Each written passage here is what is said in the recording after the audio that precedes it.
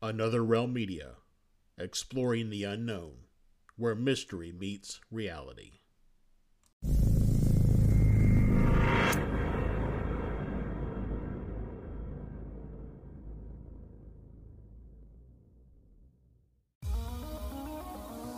Are you fascinated by the unexplained? Do you love delving into the mysteries of the paranormal, or how we respond to media that pushes us to the limit of our understanding?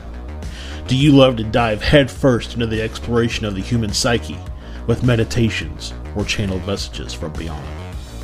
Join our podcast network, Another Realm Media, and explore the unknown with us.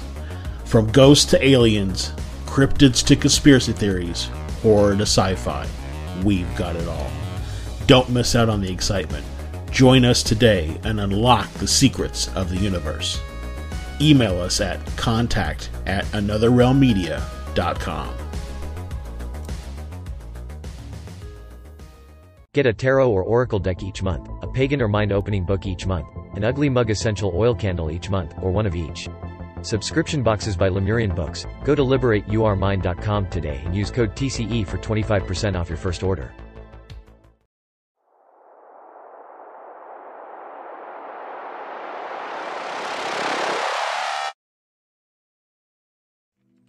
Welcome back, ladies and gentlemen, to another awesome sauce, fantastic, marvelous, spectacular episode of the Convergence Enigma with Josh and Stefan. I am your host, Stefan Gearhart, joined as always by my luxurious, he's got the best hair in the market, Mr. Josh Rutledge. Yeah, best hair money can buy right there. No, it's all natural. Also, all of those little, adjectives you used in the beginning, I feel like now I have to deliver. Like we have to deliver now. That I can't help it, man. That's the way I feel about it. So, but how are you guys doing? We'll deliver. Good to see everybody coming back, or hear everybody coming back, depending on if you're listening to us on, on Spotify or Apple, or if you're watching us on YouTube. Either way, good to have you. We got a fantastic episode for you tonight. Like I said, we are going to be breaking open the Convergence files once again, but this time we're going to be talking about one that was given to us to take a look into quite a while back by the mysterious Terry Rist, Mount Shasta. We're going to be talking about Mount Shasta tonight. Yeah, I'm actually really glad to get into this one. It was amazing to research. I myself have just a really strong connection to the area, even though I've never been. It's on my bucket list, so to speak. Although I hope I get there long before I have to think about my bucket. You'll get to hang out with our good friend Olav. Yeah, he lives up near there. Right. So yeah, it's just a really cool place, and I can't wait to tell you all about it. So. And this is not where they make Shasta cola. No, this is not. I found that out by doing a little research myself, so I was a little disappointed by that. I think they sell it there though. They might. If they don't, it's a missed opportunity. Right? So. But yeah, like I said, I'm excited, man. Wrapping up the year this year, getting close. I'm for those that didn't know, I'm moving back to Kentucky. So I'm leaving the desert to head back to the foothills of Ohio Valley, to go back there to be with some family and get my spooky on with Keith Age and all those good guys and have some fun with that. Josh is going to hold down the fort here in Phoenix. So I'm getting ready to move here shortly. Actually, probably by the time this is aired, I'll probably already be there. Yep. By the way, I'm changing the word fort to be spelled PH so that it matches Phoenix, just so we're clear. All right, done. So anyways, before we crack open the Convergence files, Josh, let's get into our psychic word of the week. And now, the psychic word of the week.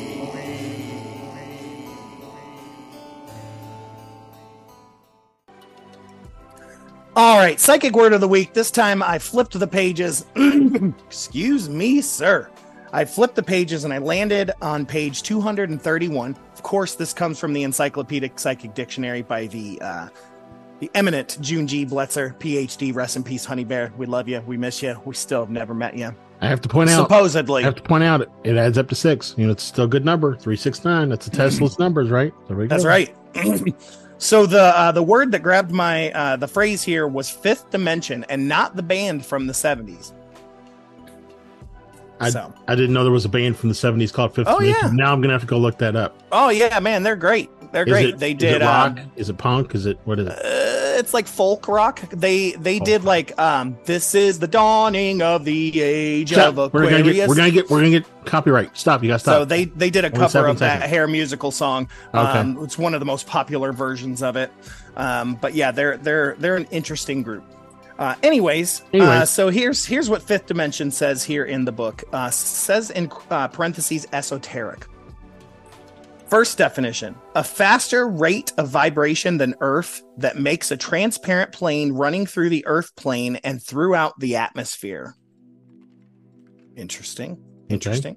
Mm-hmm. Second one, principles, the fact of designs, patterns, and plans for all which takes shape and place on the physical plane. A level of consciousness where plans, original design, and individuality set up radiations that send forth rays with tremendous force behind them, holding the plans, design, and individuality in manifestation, where plans come into being. Okay. It's almost like The Secret. I've never read it, but sure. But you know the basic behind. I know the basis behind it. Yeah. Yeah. So I mean, that's basically that, where those plans and designs come into being. So yep. That's what I think, anyways. Episode 3, known as the mental or mind plane, mind of the universe, containing myriads of designs, prototypes, life forms, activity, and plans before physical Earth. Ooh. Interesting. Number 4. Interpenetrates the other plane's vibrational frequencies, but exists independently. Finally, number 5, artists and composers receive inspirational thought and work from this plane. So I wonder if, for the last one, if that's where the muses lived, like the Greek muses. Yeah. Like Melopone and things like that. Maybe. And Calliope. Also, I think I know why it probably says esoteric in parens in the beginning. And that's because, in math and science, there's also a fifth dimension. And so it's making the distinguishment that this is not the math, the same as the math science fifth dimension, which is, let's see, 4 is time, is 5th space, I think. I think that's what it is. You're asking the wrong person. Somebody comment if I'm completely wrong on that. But if fifth dimension in math and science is space, and fifth dimension here is the construct of our physical existence, then really there's a lot of relationship there between the mathematical fifth dimension and the esoteric fifth dimension. And listen, I thought the fourth dimension, 4D, was smells and getting water sprayed in your face, because that's what it was at Disney. Well, 5D is the little things you stare at, and you got to make your eyes all wonky. And then there's that's just 3D. It's 5D. That's 5D. It's 3D. No, it takes time 3D. to get there. That's fourth. You got to go through the fourth shut dimension. Up. And then it's an image in abstract space that makes the fifth dimension. Wrong. It's 6D. Are you familiar with 6D? Like 60s nuts. You got me there, sir. You got me there. All right, Josh. Let's get cracking. Let's crack and open these Convergence files. What makes Mount Shasta so convergency for us? What are we looking at? Aliens? Are we looking at Sasquatch, ghosts? Like, what do we got?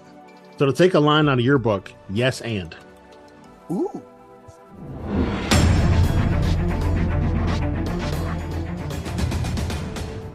All right, so just like we did with the Superstition Mountains, I do want to start off looking at kind of the geology and geography of the area, because there may be some commonalities there. I mean, we looked at one set of mountains, and here's another kind of mountain, right? Mountainous area that, there may be some sort of commonality there. And so I think it's important to look at and explore what that could be. So from a geological perspective, which, by the way, I'd like to go back, and I can't believe I didn't catch this when I said it. But when I was talking about the Superstition Mountains in the last episode, I said something like it was 400 and something billion years old, or something like 407 billion years old. I have to go back and look at my research. So it said that's only like 5 billion years younger than the age of the Earth. So it is one of the oldest mountain ranges in the world. One of. The other one we're going to talk about next episode That's a little teaser for you guys. All right. So, anyway, so the geological history of what's called the Cascade Range, which is what Mount Shasta is a part of. It began not to be confused with the dishwasher detergent. Yep. I feel like Cascade should make a dishwasher detergent called Shasta. I mean, it's just right there. They can't because the soda's got it already. But nobody's going to drink Shasta Cascade. Well, I don't know. People ate Tide Pods, so I take that back. Yeah, I was like, come on, dude. Yeah, I forgot common sense isn't always common. So, anyways, they began forming around 40 to 25 million years ago. That's a pretty big range, right? So, we're humans and we're fallible. As a result of tectonic activity kind of along the western edge of North America. So, I mean, relatively speaking, as like the age of the Earth is 4.7 or something like that billion years old, these are relatively young mountains for the area. The activity was caused by the subduction of the Pacific plate that's going underneath. I've been subducted. Yeah. Well, I wonder, if abduction is the taking of, subduction is the giving back. Giving of? I don't know. I need some geologists that might be listening to tell us. What the hell is a geologist? It's somebody who does electrolysis for mountains. Anyways, the growth of Mount Shasta volcano. Mount Shasta itself started forming as a stratovolcano approximately 593,000 years ago during the Pleistocene epoch. The mountain is composed mainly of volcanic rock. I mean, I just cannot speak today, including basalt, andesite, and dacite, which were erupted during different stages of its growth. So during the Pleistocene epoch, Mount Shasta experienced multiple glacial advances and retreats. So these glaciers, shaped the landscape. You and I, coming from, the Kentucky, Indiana area, we know all about glaciers because you always hear that's why Indiana is flat, because the glaciers just scraped everything away. So glacial movement is a big to do and help to shape the Mount Shasta area. Recent volcanic activity Mount Shasta has been relatively dormant for the past few thousand years, and no known eruptions in recorded history. However, the volcano is considered to be potentially active. I was going to ask. Eruptions are possible. Yep. Interesting. There is some hydrothermal activity around Mount Shasta and the surrounding areas, which also helps with hot springs, and that's why people go and sit in the hot springs for their rejuvenating, experience. And there's also I always go nude. Oh yeah, what's that? Wild Hogs with with John Travolta. Were they what a random movie. It involved hot springs. That's how this brain works. This is why you need more horror movies in your lexicon. There's a ton of hot springs and horror movies. You don't have to bring up Wild Hogs. No, I could do without the horror movies. I don't need them. They do nothing for me. Last little bit is mud pots. Apparently there's basically mud, lots of infused mud. People go and sit in the mud. Mm-hmm. It's good for your skin. Yeah, but I just don't know. Is that where mud butt comes from? No, Kentucky's where mud butt comes from because of the humidity.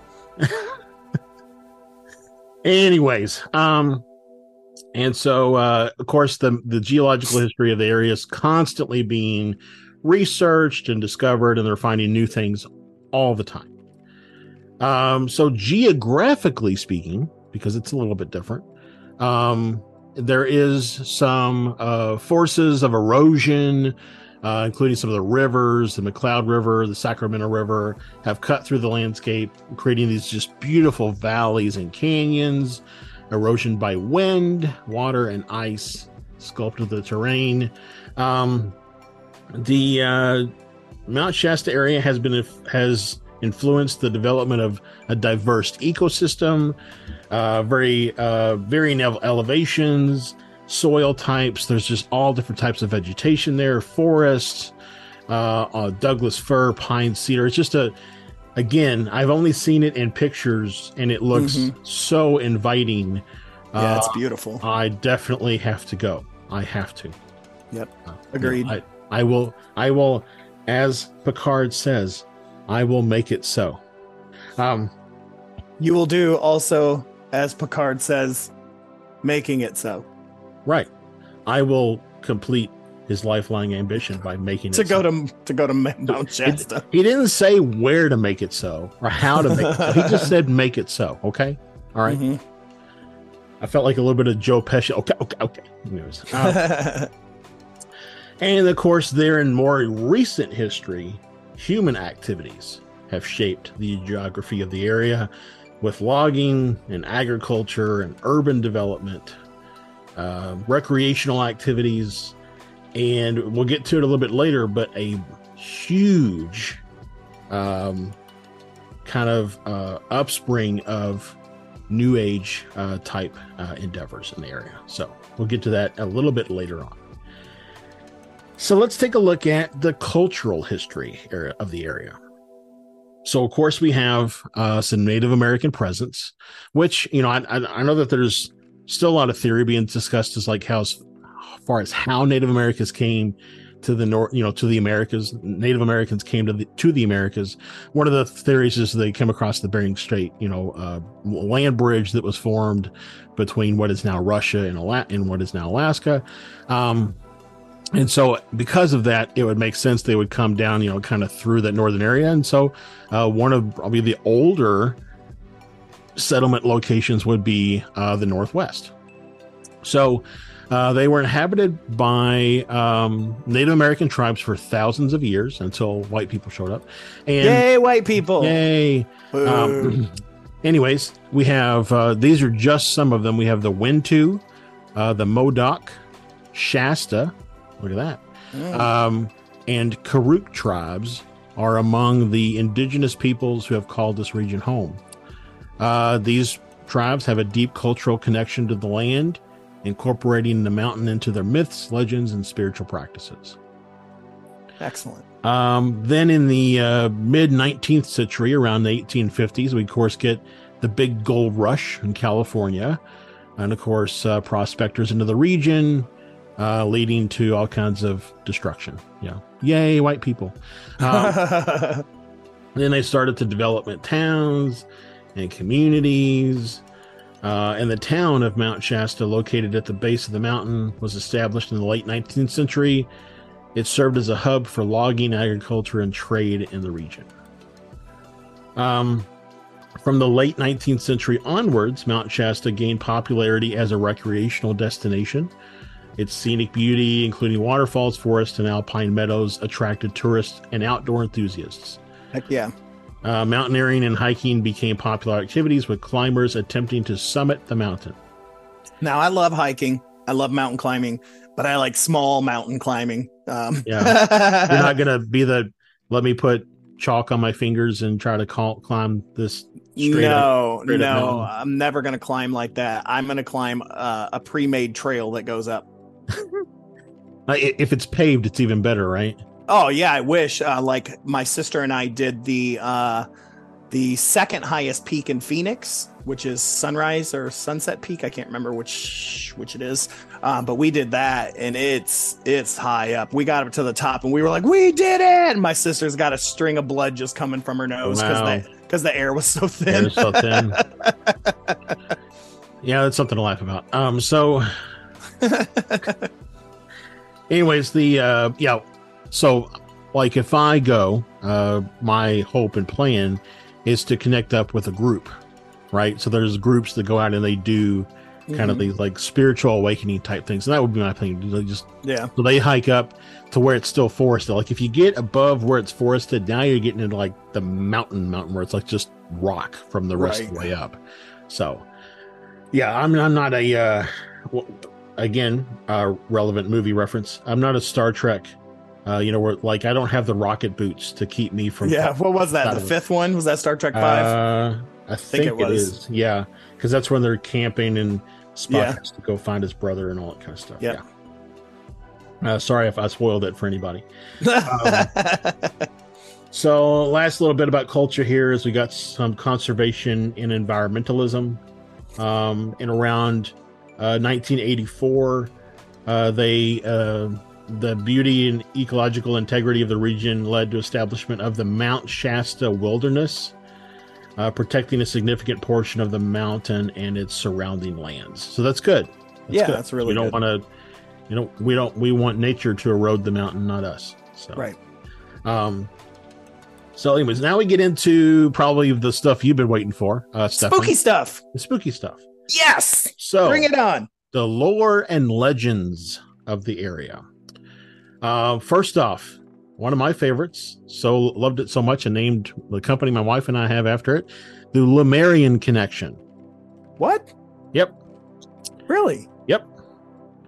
It is believed that after the fall of Lemuria, the last remaining peoples went to Telos, which is a city below Mount Shasta.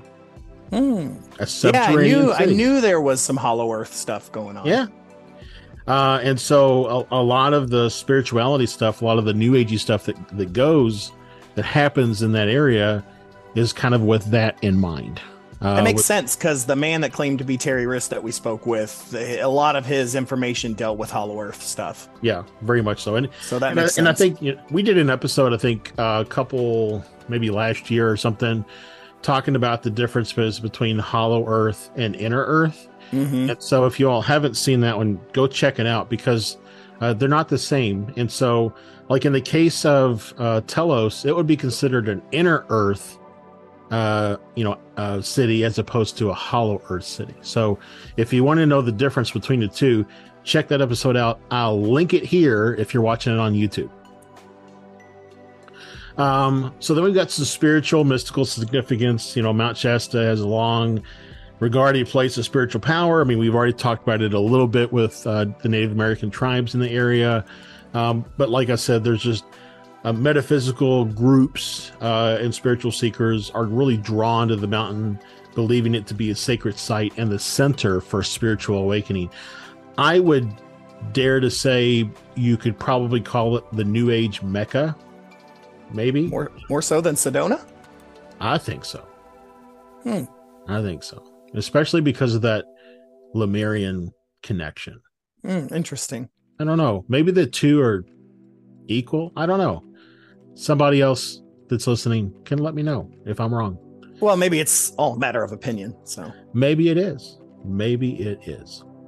Anyways, so next up we have some Bigfoot and Sasquatch legends. Which, no surprise here. California is where Northwest. I mean, it's like OG Bigfoot Patty, where she got seen. So yeah, and we're getting like Mount Shasta's near the border of Oregon. Oregon. I don't know how you say it, but one you play, one's a rock, I think. If you play it as a rock band, does that meet both standards? I don't know. It does. So yeah, we'll get into a couple of those specific sightings in a little bit, but that's just kind of the general lore of the area.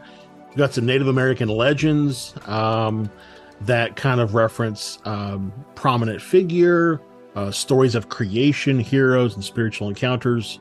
Mount Shasta holds cultural and spiritual significance in the mythology and cosmology of these tribes. And lastly, in kind of a generalized, we got strange phenomena and UFO sightings. Sweet. Mount Shasta has also become associated with claims of UFO sightings, extraterrestrial encounters, and other mysterious phenomena.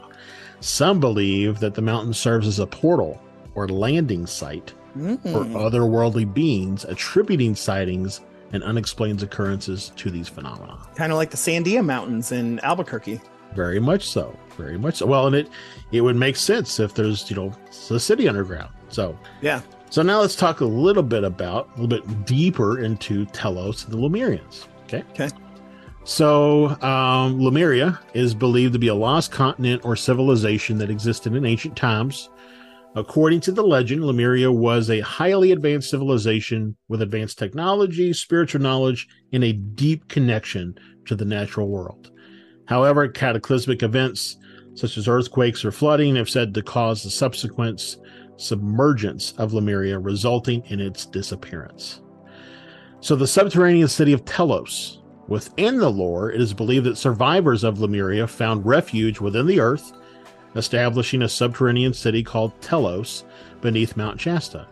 Telos is said to be a vast underground complex inhabited by an advanced race of beings known as the Lemurians. These beings are often described as highly evolved spiritually, technologically, advanced, and living in harmony with nature. Very cool. According to the legend and the lore, the Lemurians of Telos continue to exist in present times, living in an enlightened society within the subterranean city. It is believed that they have preserved the knowledge and wisdom of their ancient civilization, including advanced healing techniques, energy work, and spiritual practices. They are said to be connected with the higher realms of consciousness and maintain a deep connection to the Earth's energy. Another thing that I have since discovered, since I compiled all this research, is that you've probably heard mention a lot of the things around like Quetzalcoatl bringing all of this advanced knowledge to the peoples of middle Central America. We've also heard, kind of the same tales for the fish people, the Dogons that came out of the sea in Africa. So one theory is that all of these different individuals were all kind of like ambassadors or emissaries from Lemuria, from Telos, who were sent out to kind of restart the populations, if you will, because after because obviously the amount of like energy it would have taken to sink a continent is significant, and so it had ripple effects around the world. So the Lemurians felt bad about it, so they sent out people to basically try to restart civilization. And so that's why so many of the descriptions of these saviors, other than the fish people in Africa, the Dogons, are very similar. It reminds me of the flood story. Right. That has roots in almost every culture around the world. Right, exactly. So just another little anecdotal piece of information here to think about Lemuria and Telos. And it would make sense that they would want to put their city underground. So if you got sunk into the sea by an earthquake when you were on an island, probably don't start another civilization on an island. Right. Maybe go under a mountain. I don't know if I would have picked a volcano, but whatever. Right. But anyways, maybe it would keep it warm. That's true. I mean, a lot of hydrothermal vents around there. I mean, they make dents in the ground. That's how they form. Yeah. I was using the right word. Anyways, so Mount Shasta is regarded as a sacred site. We've already kind of established that. And a gateway between dimensions, often associated with higher consciousness, spiritual awakening, and transformation. So if you're wondering about Lemuria, I think we actually did an episode about it, and I will go back and link that episode to this one as well on YouTube. I don't think we did. I think we just covered it as part of something else. Oh, well, then maybe that's next year. Maybe we'll get into that next year, because I did, as a part of this, uncover a lot of Lemuria type information, but I think it's a little bit more than would deviate us away from Mount Shasta. Yeah. So let's talk about some of the Native American tribes around Mount Shasta area.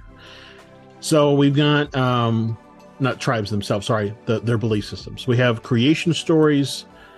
They considered the mountain to have a spiritual significance, believed to be a place of spiritual power where individuals can communicate with the spirits, seek vision quests, or receive guidance. The mountain is often regarded as a source of wisdom, healing, and protection.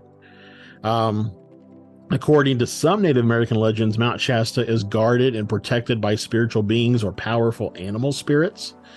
These guardians are believed to watch over the mountain and its surrounding lands, ensuring its sanctity and offering guidance to those who seek it. Native American lore often includes stories of shapeshifters,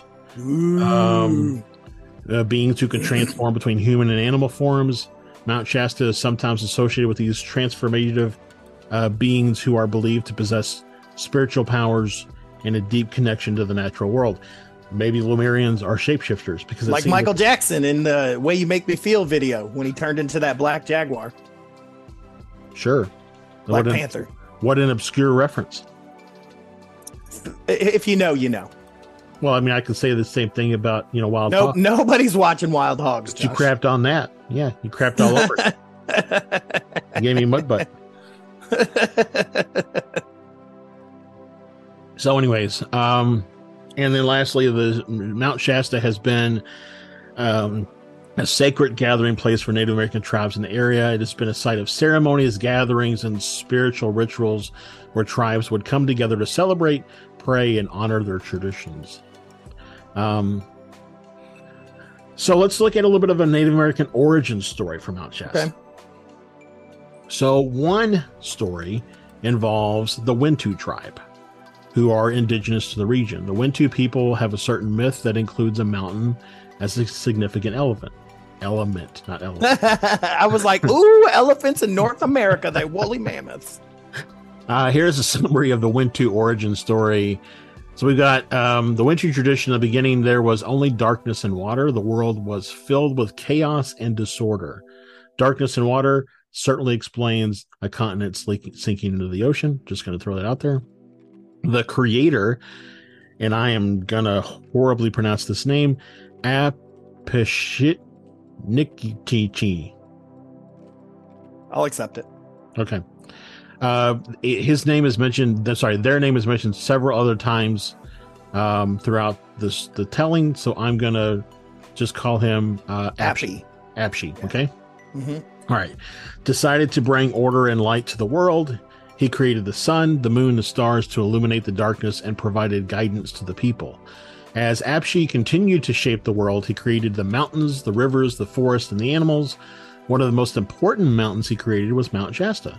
The mountain was said to be his home and the place where he would descend to interact with his people. Cool. That's awesome. Yep. Apshi is believed to have taught the Wintu people important skills and knowledge, including how to live in harmony with the natural world and the sacred rituals they needed to perform. He instructed the people on how to hunt, gather food, and use medicinal plants for healing. Very similar to the Quetzalcoatl, Dogon. Very similar. Very interesting, Pally. Yeah. I'm sorry. You sounded a little bit like Homer Simpson there. No, that was not Homer Simpson. But anyways. No, it wasn't. Mount Shasta is considered a sacred place where the Wintu people would hold ceremonies, offer prayers, and connect with Apshi.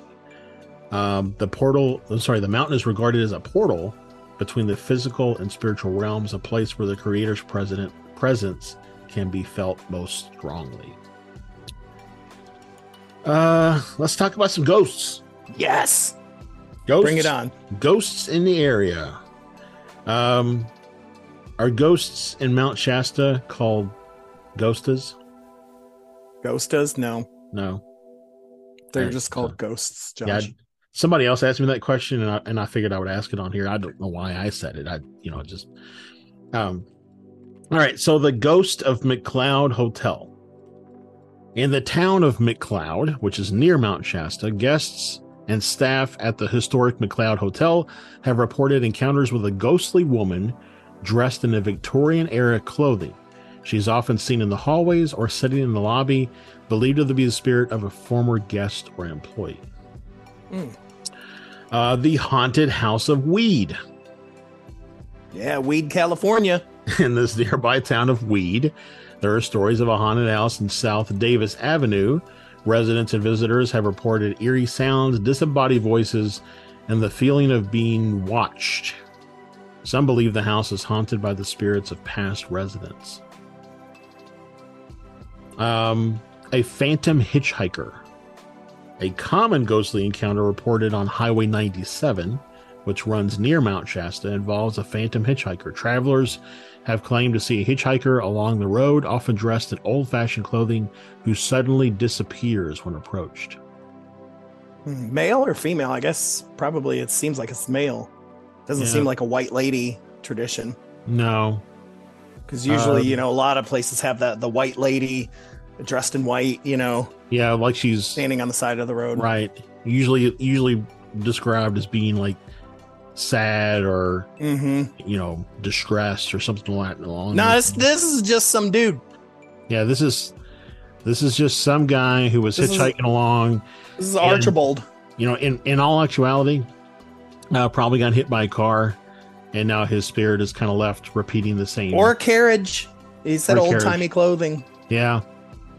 Or a good horse. Good old Archibald. Yep. So then we have the ghostly miner at Iron Mountain Mine. That sounds like a ride at like Cedar Point or Disney World or something. Yeah, you just gave me the idea. They're going to make that now. So the Iron Mountain Mine is located in the vicinity of Mount Shasta. It's said to be haunted by the spirit of a miner who died in a mining accident. Well, that's a good thing to die of in a mine, I guess.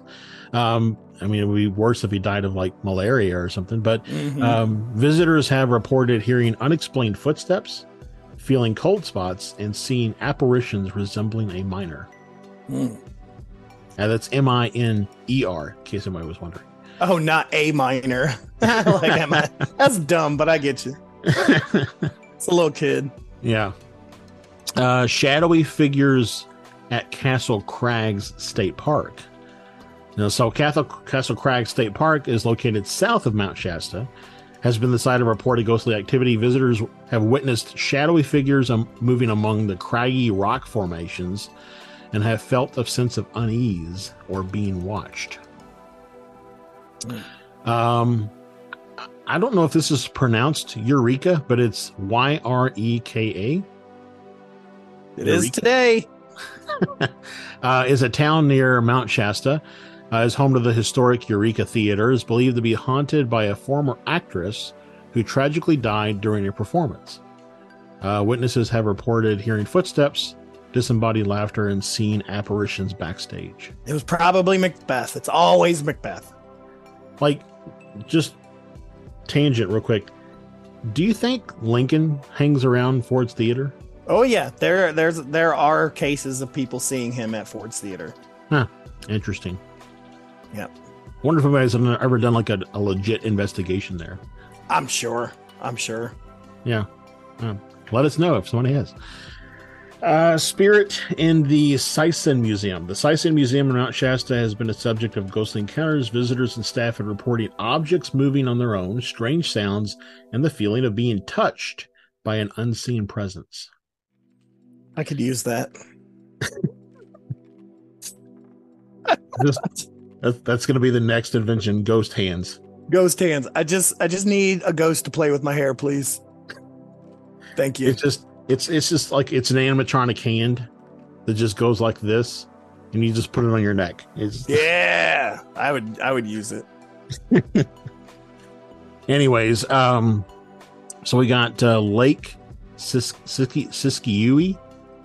Sure. Lake Suki. It's Siskiou. Siskiyou. Siskiyou. Anyways, reported seeing a misty figure walking along the shore or hearing whispers and laughter coming from empty areas near the lake. Last little bit here is in the Mount Shasta Cemetery, of all places. Convenient. Has been the report of paranormal activity. Witnesses have seen apparitions, unexplained voices, and experienced feelings of unease while exploring the grounds. Yeah. That doesn't surprise me. Yeah, I mean, it's a cemetery. So, yeah. Moving on to some unknown creatures. Yes, cryptid time. So we talked a little bit about Sasquatch and Bigfoot earlier. I mean, there's just a lot reported in the area for Sasquatch and Bigfoot sightings because of kind of the proximity, like you said, to Oregon and Washington, and just being that whole general area is just really covered in Bigfoot Sasquatch sightings. I read a summary that said that somewhere around like 50% of the North American Sasquatch sightings come from that area of the country. So wow. But then I also read a report that said that 50% of statistics are made up. So, so shadow people near Mount Shasta. These beings describe dark silhouettes with human-like shapes that move quickly and disappear when approached. Winged humanoids. There have been a few reports of encounters with winged creatures resembling humanoids in Mount Shasta. Witnesses describe them as having humanoid body with wings similar to those of bats or birds. When you think about the description too of Mothman, and you realize that he was originally described as having more bird-like wings than moth-like wings, he probably should be renamed to Birdman, but then everybody would have to redo their merchandise. So, but I mean, there's also other tales across the West where various large birds, that type of thing. So maybe there are large birds that are coming out of Mount Shasta. So who knows? Yeah. Maybe coming out from Telos. Maybe they're riding on the large birds. I mean, who knows? We don't know. Maybe that's what UFOs are. They're just large birds. They're just large birds. That's what Neil deGrasse Tyson probably thinks. Probably does. Although he would probably discredit large birds too. So lake monsters. Some accounts suggest the existence of lake monsters in nearby bodies of water, such as the Lake Sisusu that I couldn't pronounce before and I can't pronounce now. Witnesses claim to have seen large serpentine creatures with humps or coils moving through the water. Lovely lady humps. Yep. Lizard men. A few reports have emerged of encounters with humanoid reptilian creatures near Mount Shasta. Witnesses describe them as tall beings with reptile-like features, including scaly skin and glowing eyes. That's creepy. I thought most of the lizard men were in the UK. In royalty. Well, some are in the White House too, apparently. But, yeah, apparently. And some also sing on concert tours, apparently. So shape-shifting entities we kind of already talked a little bit about in the Native American stuff, but they're mentioned here amongst the creatures as well. And then the last little bit is phantom beasts. There have been claims of encountering phantom or ghostly animals near Mount Shasta. Witnesses report seeing spectral visions of familiar animals such as deer or wolves that exhibit ethereal qualities or disappear without a trace. Interesting. I mean, if you think about Mount Shasta potentially being this just really, energetically elevated area, it would stand the reason that maybe you just see more there. Like, right. It's kind of like, I'll use your Jeep analogy that you've used a couple of times. You want to buy a Jeep, all of a sudden you start seeing Jeeps everywhere. If you move into a bigger city with a larger population of Jeeps, you're going to see them more often. So if you go to an area that is more energetically attuned to be able to see just odd things, it makes sense you would see them more often. Yeah, you would call it almost like a vibrational viscosity. Quit stealing my stuff. Be stealing my stuff off TikTok, man. Come on. Anyways, next let's get into some UFO sightings. Finally, yes. All right, so 1950, George Adamski. Yes, George Adamski. That's like the OG, not seeker. What's the word I'm looking for? I don't know. Don't worry. Contactee. Okay. Yep, he's the OG. So this was actually near Mount Palomar, which is really close to Mount Shasta. So it wasn't actually at Mount Shasta, but close by. But he met, the human-like beings from Venus. Yep. So. I didn't realize that was close to Shasta. Yep. Well, and it's not on my list, but I thought of it today as I was getting ready for this episode. Another really big area that's relatively close to Mount Shasta is Mount Rainier. Yeah. Which is where Arnold saw his stuff. So, it just seems maybe the area is a little bit of a hotbed in the Northwest. So, yep. Let's see, the 1974 Mount Shasta City incident. Several residents of Mount Shasta City reported seeing a large disc-shaped UFO hovering over the city. Witnesses claimed that the object emitted bright lights and displayed unusual maneuvers before disappearing into the sky. So multiple people saw that. Yep. 1982 Siskiyou County sighting. I'm just going to pronounce that word differently every single time I say it. That's going to become my thing. Multiple witnesses in Siskiyou County, including law enforcement officers, reported observing a triangle-shaped UFO hovering low in the sky. The object was described as silent and emitting multicolored lights before abruptly disappearing. 1987. I'm going to give you all the words except for the name, and you see if you can pick out the name. Okay? Claimed to have had worked as a government geologist, spoke about an alleged underground alien base near Mount Shasta. This person asserted that he had personal encounters with extraterrestrial beings while working on a construction project at the base. Bob Lazar. Phil Schneider. Oh, Phil Schneider. Oh, Phil Schneider. His story's crazy. Yeah.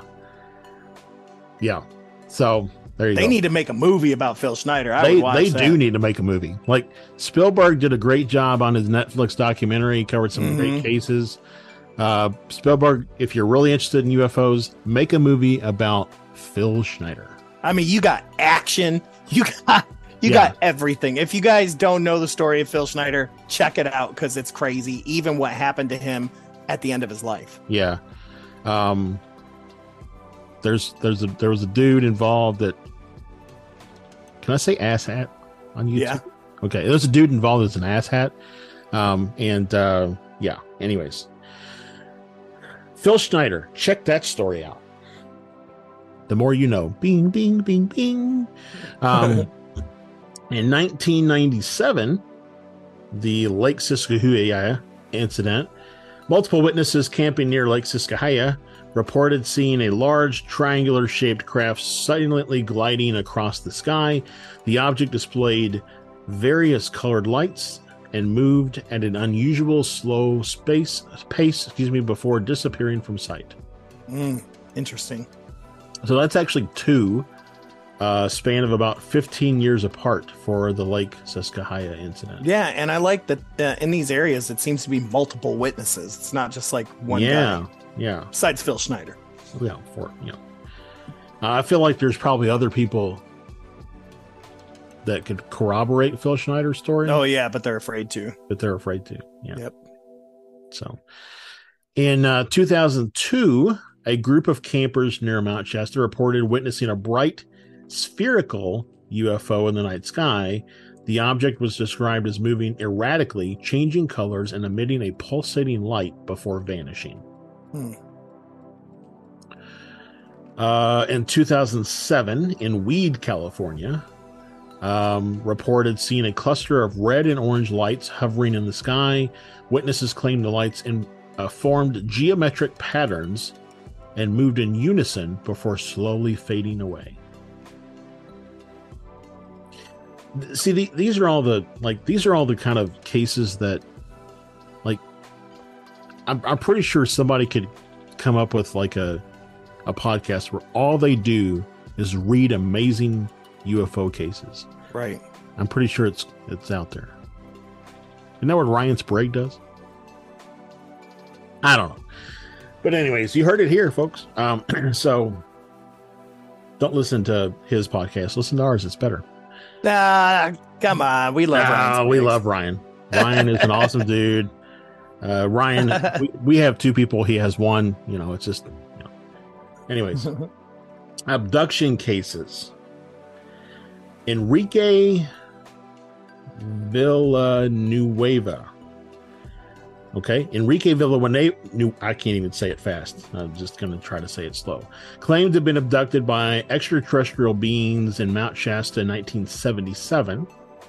He described being taken aboard a spacecraft where he encountered humanoid aliens who communicated telepathically with him.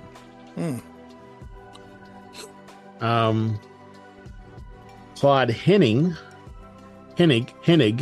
reported an abduction experience in 1978 near Mount Shasta, claimed to have been taken aboard a UFO and subjected to medical examinations and interactions with humanoid beings. So this next one is not directly associated with Mount Shasta, but this is in Allagash, Oregon, which is close, and that is Debbie Jordan Cobble's abduction. Along with her three friends, she claimed to have been abducted and subjected to a series of experiments and examinations by extraterrestrials. I think we covered this. Yeah, I was about to say, don't we know the Allagash incident? Very early on. I thought that was something different. I thought that was dudes on a boat. No, I think you're thinking of another A place.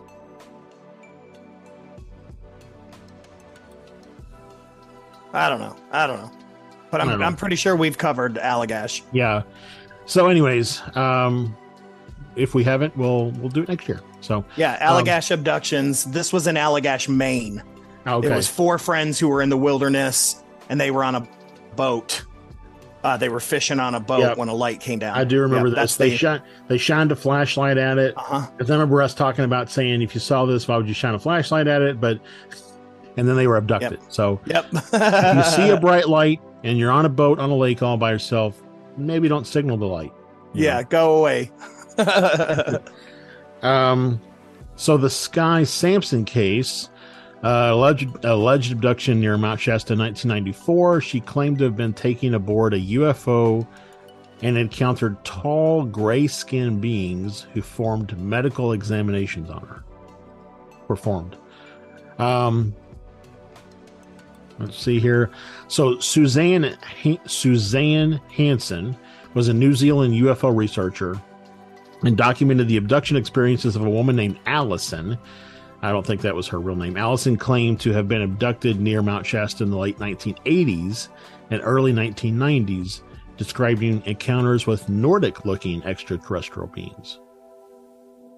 Interesting. And then the last little one that I've got here is Dr. Jonathan Reed, who highly controversial abduction experience in 1996. He claimed to have encountered an extraterrestrial entity in the forest and later found himself in possession of a preserved alien body. Interesting. Very much so. Yeah, that would be cool to find. Yeah. Imagine if like Travis Walton, right? He comes to sitting on the highway somewhere, like he rolls over and it's just an alien body, just like he'd be like, I didn't do it. I didn't do it. I didn't do it. It wasn't me. All right.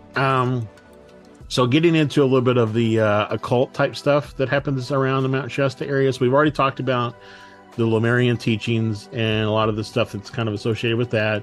There's a lot of New Age retreats and gatherings that take place. Events involving workshops, meditation practices, rituals, that sort of thing. The Mount Shasta area has attracted various occults and esoteric groups over the years. These include organizations practicing alternative spirituality, such as the Rosicrucian Fellowship, the Summit Lighthouse. Their teachings and rituals incorporate elements of esoteric knowledge, mysticism, and metaphysics. The I Am activity is a religious movement founded in the early 1930s, gained popularity in the Mount Shasta region. Adherents believed in the presence of divine energies and claimed to communicate with ascended masters, including Saint Germain. The movement promoted spiritual transformation and self-realization. Crystal energy healing practices. There are many shops and things around the area where you could do all of that fun stuff. Earth magic and elemental encounters. Some individuals who visit Mount Shasta and its surrounding areas report encounters with nature spirits, elemental beings, and earth energies.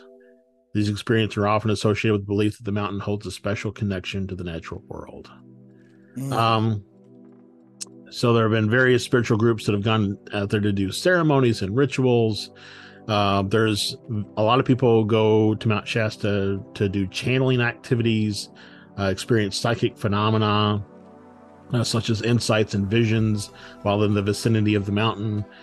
And then lastly, just the Native American mythology and legends, including stories of supernatural beings and sacred sites. Wow. So that is all that I have, if that wasn't enough, for Mount Shasta. It sounds even more now like an intriguing place that I definitely have to visit. It's only a 13-hour drive for me, so I'll have to make that drive, sometime. Not by myself. I would be better with a person, but person I know would be beneficial, or best case. But somebody I don't know, I guess, would be okay too. You pick up the hitchhiker. I can pick up the hitchhiker along 97. So there you go. But it's a fascinating place, full of such, I'm a little conflicted because on the one hand, a lot of the experiences that people have there from a scientific perspective, you could say, well, it's a volcano. It's probably emitting a lot of toxic gas from various vents. Maybe the people are just getting high and hallucinating, right? And I guess that's a possibility. But the things that are happening, around the surrounding area, as well as, it's a park. I feel like somebody would say, hey, instead of ozone action day, it's a toxic gas action day, right? Don't go outside today because the volcano is putting off more than usual toxic gas. So, I don't know. So from that regard, because I would think that most people would act in the realm of public safety and warn people about toxic gas and those types of things, that the experiences that people are having maybe are true, and they're really having those experiences, and that place really does hold some sort of a mystical connection to something that we have long forgotten. Yeah, and not to sound hokey, but Mount Shasta is literally the epitome of a convergence enigma. Why is there so much happenings there, from spiritual to metaphysical to paranormal to it all? Right. Well, and we talked about the superstition mountains, right? So you could say, well, it's the age of the mountain. Well, those are really old, but Mount Shasta is relatively young. Yeah. That's where it gets interesting for me, is when you start to look at places like superstition and Mount Shasta and you try to compare them in some way. Other than they're both a mountain, that's the only thing that you really that holds true across comparison. So it's really hard to then sit down and say, well, both of these places tick all of these boxes, so we should go look in places that tick all those boxes, because again, other than they're mountains, there's not really a lot of commonality between the two. And if any of our listeners or watchers out there have had any experiences at Mount Shasta, please leave a comment below on YouTube, or send us an email, contact@theconvergenceenigma.com. We'd love to hear your stories, just to kind of verify that it's not just stuff in the news, that everyday people are experiencing things as well. Yep. So very cool. Yep. Well, I appreciate it, Josh. Thanks for putting all this together, man. Hopefully one day we can go out to Mount Shasta. I'd love to be able to go out there with you if I could. Maybe even bring Santosh. And speaking of Santosh, I want to remind everybody before we go to check out our other show that is on YouTube, as well as Spotify and Apple, which is Astral Stew, that involves the two of us and Santosh. You can find that on our YouTube page, Another Realm Media. Or just search Astral Stew into Spotify or Apple Podcasts, and you can find that there. We talk about all sorts of metaphysical, crazy, spiritual sorts of stuff, and it's a hoot. It's a hodgepodge. Kind of like a stew is. It is. That's why it's called Astral Stew. And Josh, I know your show, Etheric Transmission, is going to be changing gears. If you wanted to quickly talk about that. Yep. So I'm still going to be doing occasionally some kind of channeled messages that come through on the podcast, but I'm also going to be talking with people who have experiences. And I really want to kind of explore not just the experience that they're having, but what it means to them. Like that's the thing that I think all of us have in common, that who have had experiences, is it affects us in some way. And so that's what I really want to explore. What is it? What's the human side of the UFO phenomena? Right. Exactly. So I'm very interested in seeing what you got involved. Etheric Transmissions with an A. You want to definitely check that out. Other than that, anything else before we go, Josh? Yeah, so one last thing. If you go out to theconvergenceenigma.com/store, it takes you to our TeePublic store. We have a lot of great shirts on there, including a couple by or that feature the likeness of Shane Hurd, of our good buddy Shane Hurd, of Phoenix MUFON. But there's a lot of other great shirts with Sasquatch and Krampus and all kinds of stuff. So, and our buddy in the UK, John Matthews, has verified we do ship internationally. So, well, at least he's gotten some shirts. So, so hey, that's international, man. Yeah, that's true. And then, yeah, we've got, but all of our designs that are available out there, shirts are also available on pretty much every other product that TeePublic offers. So like mugs and socks and pillows and tapestries clocks or whatever, stickers, magnets. Every time I hear tapestries, all I can think of is the Indiana Jones who's like, I'm here to say the tapestries, So anyways, please check out the store. Yeah, absolutely. Everything that we sell just helps us a little bit more to be able to just keep this thing kind of up and going. So, I mean, the website costs money, all that kind of stuff. Anything helps out. We really appreciate it. So that's right. So we're going to go ahead and get out of here. But thank you guys so much for tuning in, as you usually do, to the Convergence Enigma with Josh and Stefan. We are out of here. This has been Stefan. Just a reminder to keep your eyes on the skies. And this has been Josh. The truth is now. And remember, folks, keep questioning. Never stop questioning and never stop searching. Good night, everybody. Good night.